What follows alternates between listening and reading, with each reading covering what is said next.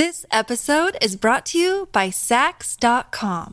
At Saks.com, it's easy to find your new vibe. Dive into the Western trend with gold cowboy boots from Staud, or go full 90s throwback with platforms from Prada. You can shop for everything on your agenda, whether it's a breezy Zimmermann dress for a garden party or a bright Chloe blazer for brunch. Find inspiration for your new vibe every day at Saks.com.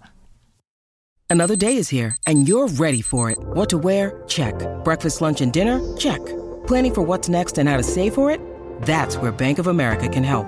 For your financial to-dos, Bank of America has experts ready to help get you closer to your goals.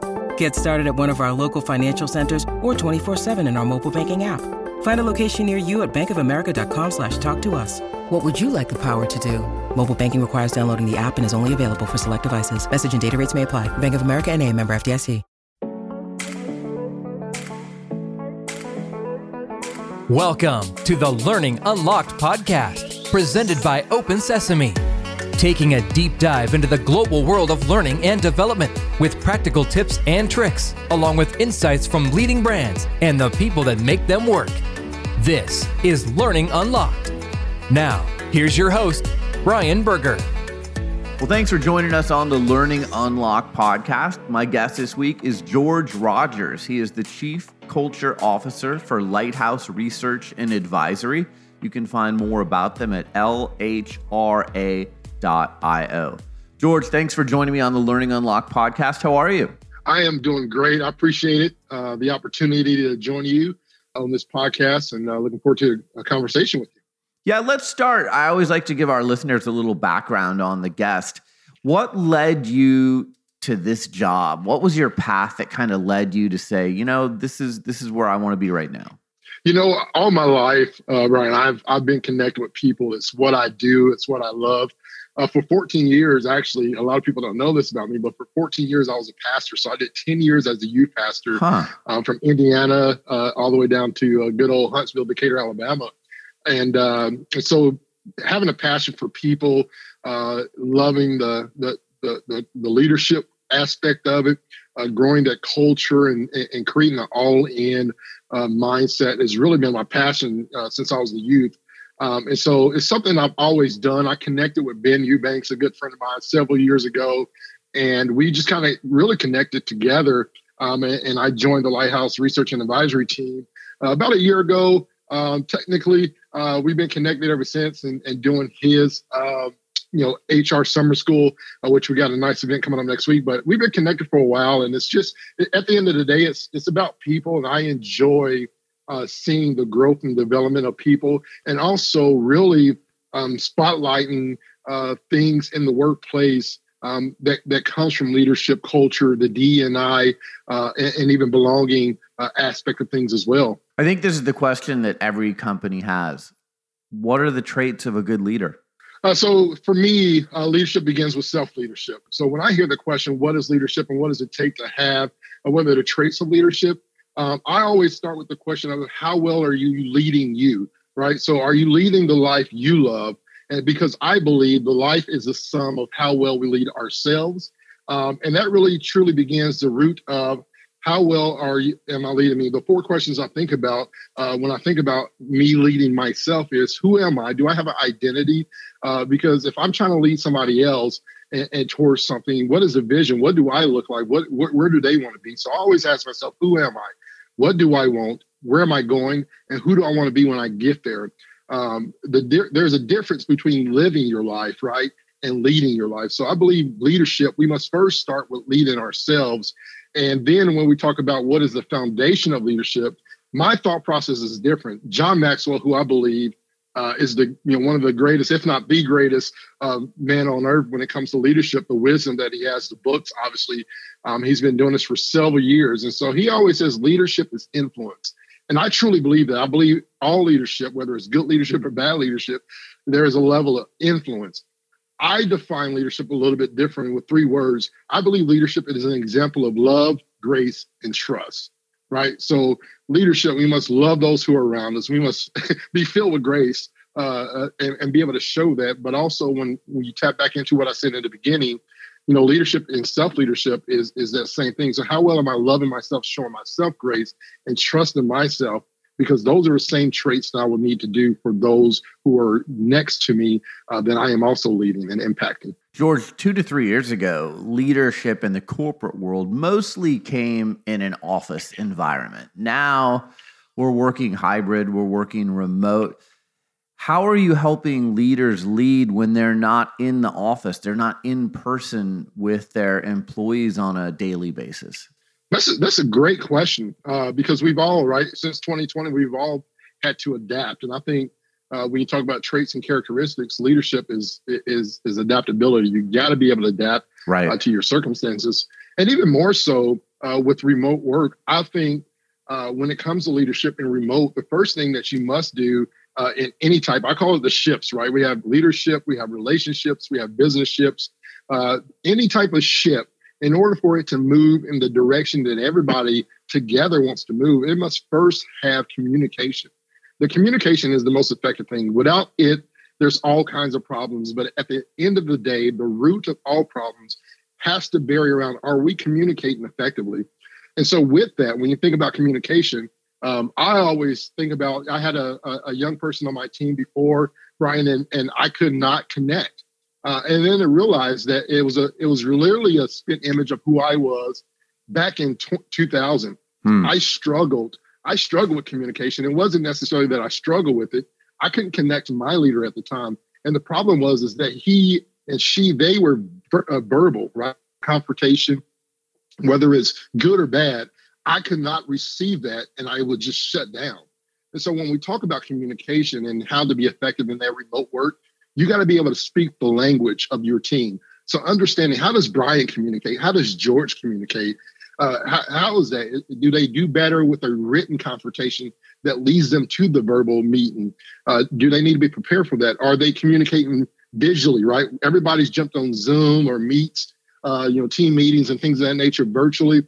How do they interact? And so learning how to communicate, I believe, is the foundation for all remote access, whether that's visual communication, written communication, verbal communication.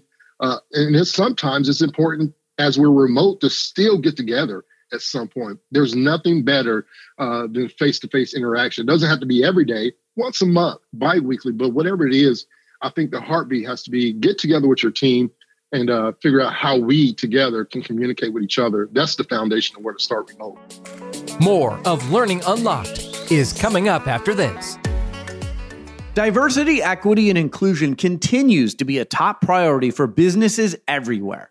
Open Sesame has created a survey that will give you insight into where your organization stands on diversity. Aside from being educational, this survey is a powerful tool to help you understand areas of improvement and spark conversations about strategies for creating a more inclusive and equitable workplace. After you take the short survey, you'll get access to Open Sesame's DEI Toolkit, an online hub where you can find additional resources. Visit opensesame.com today to start your survey.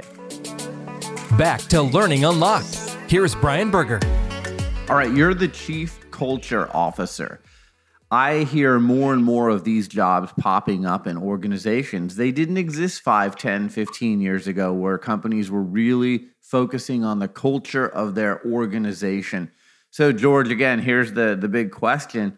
What lends to a healthy culture in an organization? What are the traits that you need to have a healthy organization? That's a good question. I believe when it comes to culture, you must identify, what that is to you, right? So for me, when you say what is a good culture in the workplace, I identify culture in the workplace as how your team, your employees believe, behave, and think most of the time, right? How are they engaged? How are they acting when you're not around as a leader? Because what we do know, especially through the pandemic and the shutdown and remote work, is that a lot of people now have found out who they are and who they want to be. And so when it comes to culture and really the workplace culture, we're no longer looking for that culture fit, right? That's a red flag. Nobody wants to fit in anymore. We're looking for people who can add to the culture of our workplaces. And that really is defined by how people behave, think, and believe most of the time in their workplace. And the best way to do that is to involve them.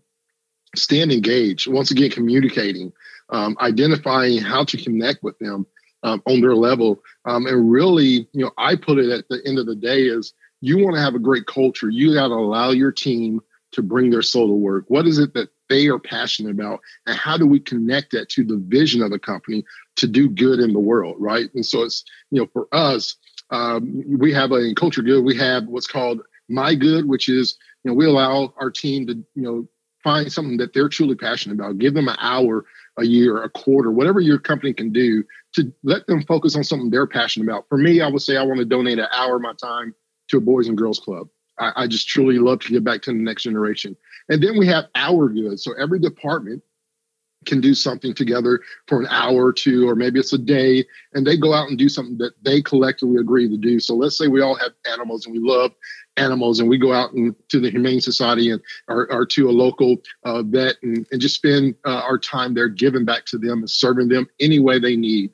And then the big good is the company. This is something that everybody's involved in. TCC, Verizon, all over the last couple of weeks have given away thousands of backpacks. That's the Our Good in that company, and the big good in that company. So really connecting their passion, their soul to the workplace creates a culture of good. Yeah, I mean, I love those examples. Do you have any others? I've heard everything from like, okay, people are doing yoga for an hour a day. Companies are sending people lunch once a week. It really seems like the health and welfare of the employee is being taken into consideration more so than ever before. Correct. And I think it's important when you think about it, because whether it's mental health, whether it's the diversity and inclusion and really giving a sense of belonging. Companies realize for the first time in a long time that team members and employees really are seeking that it's not always about money. It's about, what can I get from this company and how can I belong? How can I feel connected and not just another number? And so the employers are really seeking a way to really connect with them. And part of that connection is, hey, what works for you? What keeps you thriving? What really keeps you connected in the workplace? And so you see companies that are doing more, PTO days and giving that remote access. We have a company here in Nashville, Springfield, Tennessee, S3 Recycling Solutions. Every Thursday at 10:30, everybody in the company huddles together, and it's literally the CEO decided, I just want to make people laugh and have a good time for 10 to 15 minutes. We'll stop business and we're just going to talk. If anybody has anything to share, it's just a quick huddle, and then they pays for everybody's lunch. It's those small things of just really taking work. It's serious, but sometimes we just want to have a good time. Sometimes we need to detach from the stress that can be work, as much as possible, and doing some small things.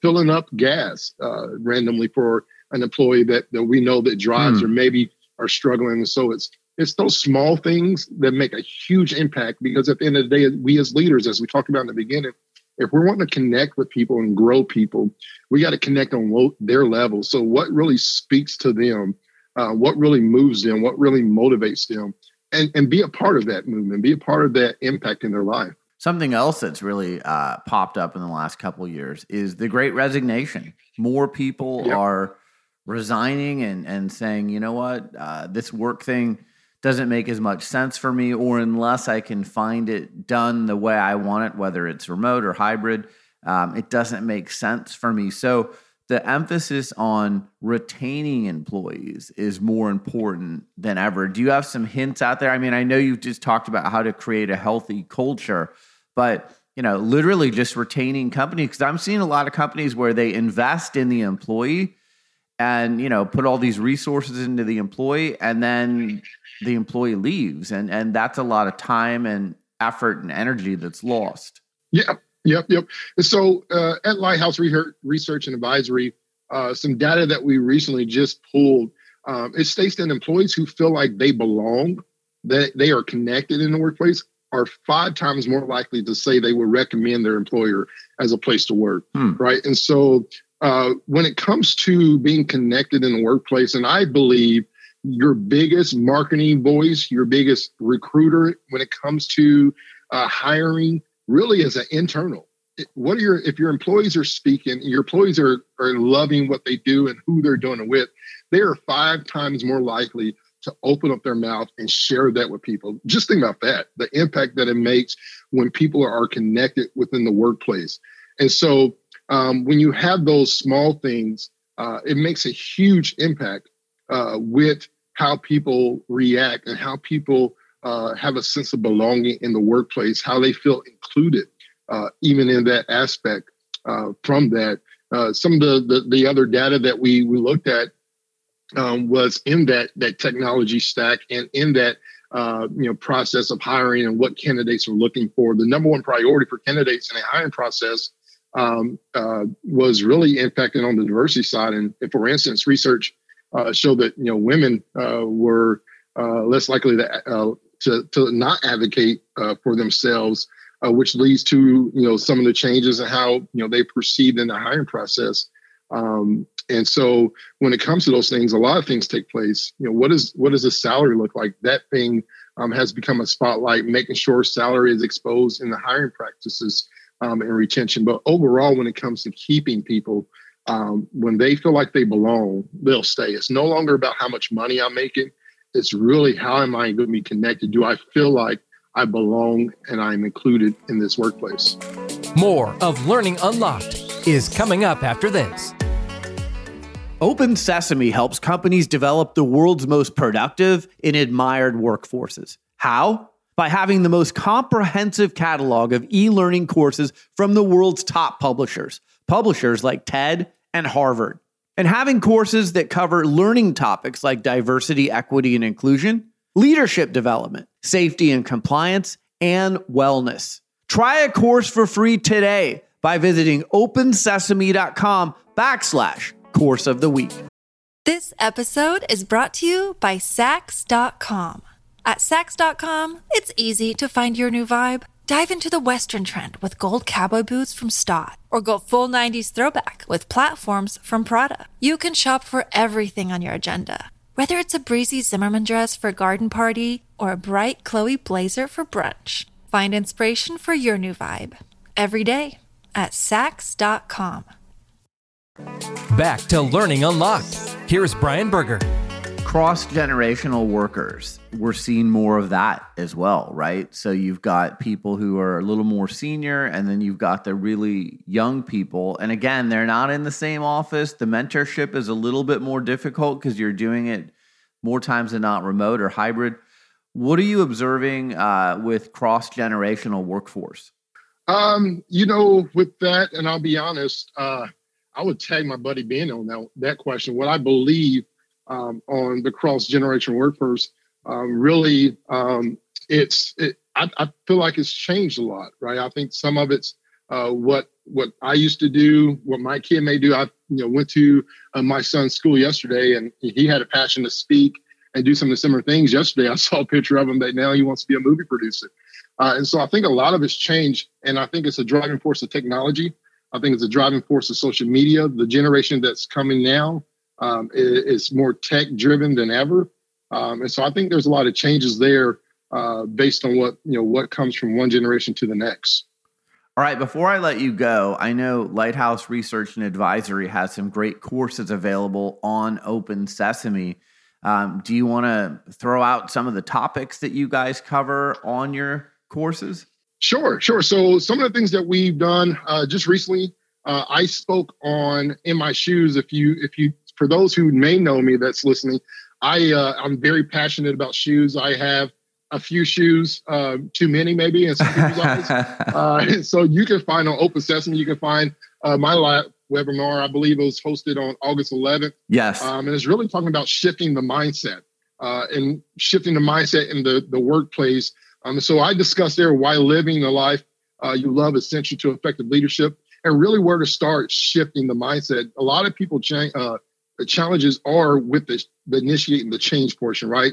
Change is awesome. Change is good, but sometimes it can be challenging at the same time. So we talk a little bit about that, as well as some of the recent data in the role of leadership and how it's really accelerate in the D&I and B space. And so you can check that one out, as well as the great Resonation. I know Ben has been speaking a lot on that, and the tech and the tools and what the data says on that. So feel free. Open Sesame has those in their portfolio. You can check those out as well. Yeah, one more question for you before I let you go. I mean, you talk about change. If someone's listening to this and they work for an organization, they're having a really difficult time making change in their organization. What's the fastest way to implement change? The fastest way to implement change, I always believe stakeholders have to be a part of that change. Mm-hmm. I believe it starts at the top. If leadership does not embody the change of the company, whether that's a culture change, whether that's a system process change, whatever that change is, it must first be embodied by the leadership, because I don't believe there can be change without buy-in, right? And so you must have that lifestyle. And I believe it's the whole adage that I've been saying for a while: you're either living a lie or you're living a lifestyle. You're either faking the change or it's really a change. But it first starts at the top, because behavior is contagious. And so when you're breaking that down, it's really becoming the man in the mirror, right? The woman in the mirror, being what you want those people on your team to be. All right, this is your hardest question of all. You're a shoe guy. What's your favorite shoe in your shoe collection? Oh, that is a difficult one. I always say my last shoe is my favorite shoe. And I literally just got a pair of shoes just this week. And I actually on our live webinar Wednesday, HR Summer School field trip version with Ben Eubanks, I'll be showing a pair of shoes that actually has something to do with a very special supporter of ours.